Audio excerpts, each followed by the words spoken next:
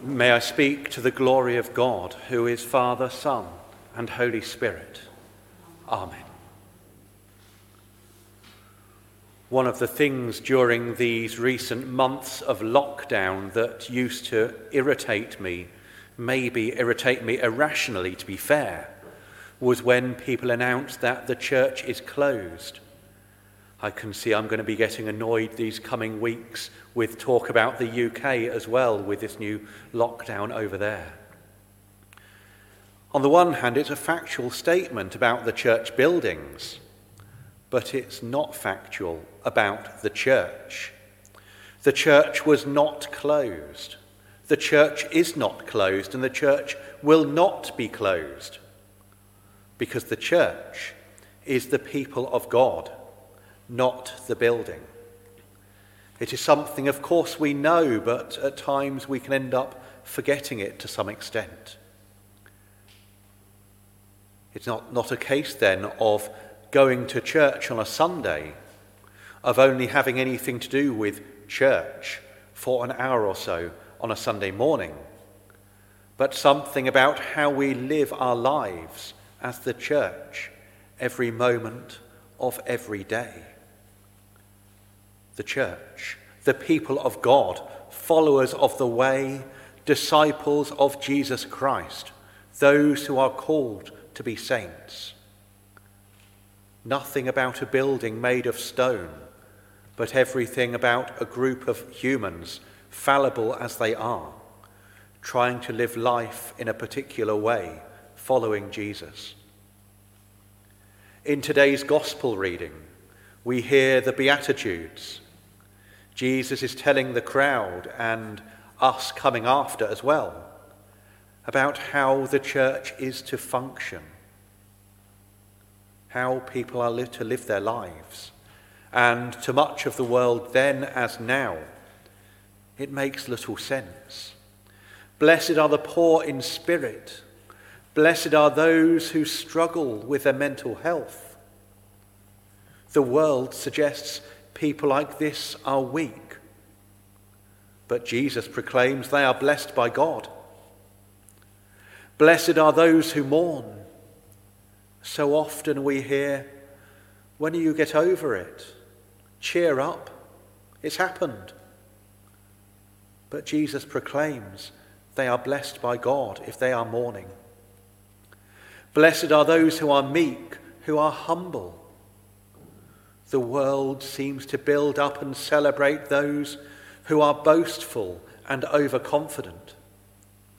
But Jesus proclaims the meek, the humble, are blessed by God.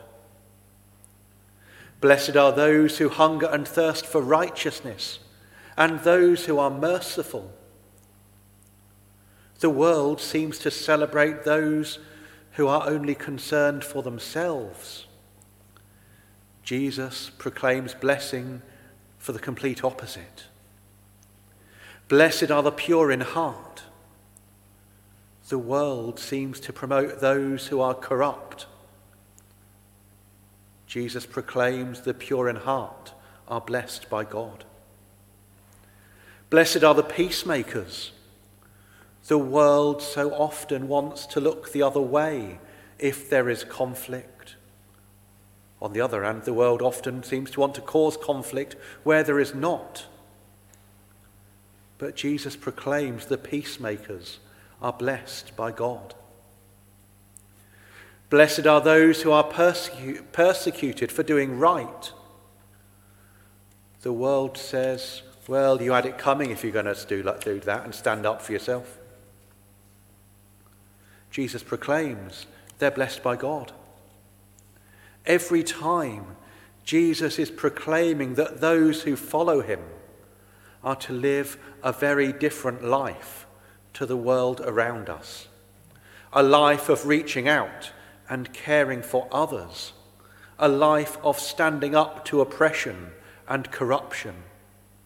A life of humble service rather than delusions of grandeur. The church is not about buildings, even though they are built to the glory of God and have been places in which followers of Jesus have worshipped for generations. But the church buildings are just that. Spaces where we worship God, where the sacraments are celebrated.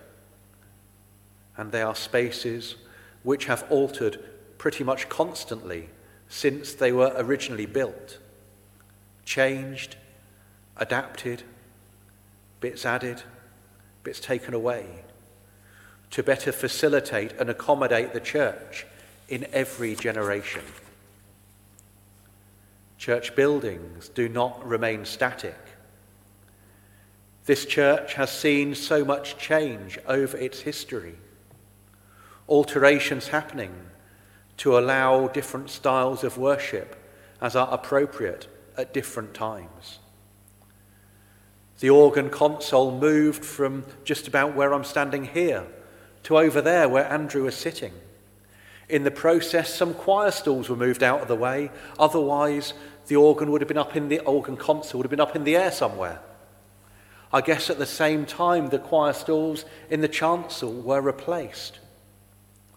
The Chapel of the Archangels, as we know it now, was at one point the changing room for ladies in the choir. It was a chapel before that, and it's been converted back to a chapel since. Pews were installed in the church, rather than people standing or kneeling throughout worship. Pews were taken out of this church, replaced by the benches you're sitting in now. Benches rather than pews. Pews have doors and fireplaces and that kind of thing. And our rented out benches are the ones we have here. That's a tangent, but hey, I'm always going off on tangents. The east end of the church, all these mosaics are only about 120 years old. Before that, it looked different. 170 years or so ago, the window style was changed. Before that, it was more like the window in the Chapel of the Archangels. The window was shrunk down. On the other hand, that's more of a style in keeping with the earlier stage of the church. So it may be that there was a window like that before that was enlarged, then shrunk again. The glass in it is only post-World War II. This eagle lectern was installed over there as it happens. And then when the organ console moved, it came over here, put on a platform which was installed, which wasn't here before. The lift and the kitchen area were installed. Changes to the church building continue so that it can be used to the glory of God in every generation. In celebrating the sacraments, in showing hospitality, sanctuary, shelter, and welcome to all people. What was appropriate a generation ago might not be appropriate now. The building has to adapt to facilitate the mission of God in this and every generation. It needs to adapt so that we can be people who proclaim a way of life contrary to this world's norms, a life Jesus told us about in the Beatitudes, a life of showing and sharing God's love with all people, a life of us striving to be saints, rather than us trying to keep a building as a monument to Christianity in an age gone by. It is for us to be living the gospel here and now, living the Beatitudes. Many of you will have heard of Bobby Ball, or will have watched Cannon and Ball on TV when I was younger and you were still probably adults. He's a famous comic. He came to faith, I discovered, after finding fame. He had his life completely turned around when he came to know Jesus as Lord and Saviour. And I'm going to finish this sermon with a prayer which he wrote. In this world of ever-changing faces, help me to stay on the straight line I was destined to be on. Help me to try and put right my faults, but to realize that my strengths are gifts.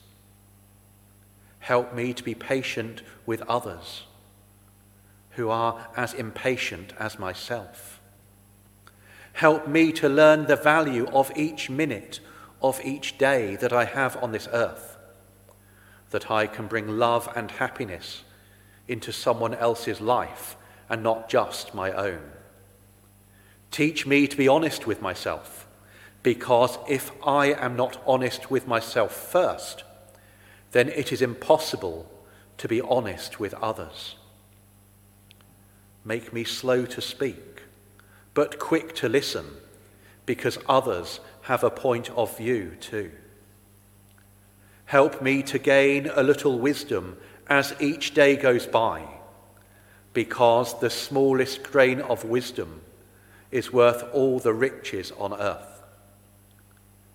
Grant me peace and serenity, that I may enjoy the days that I have left on earth.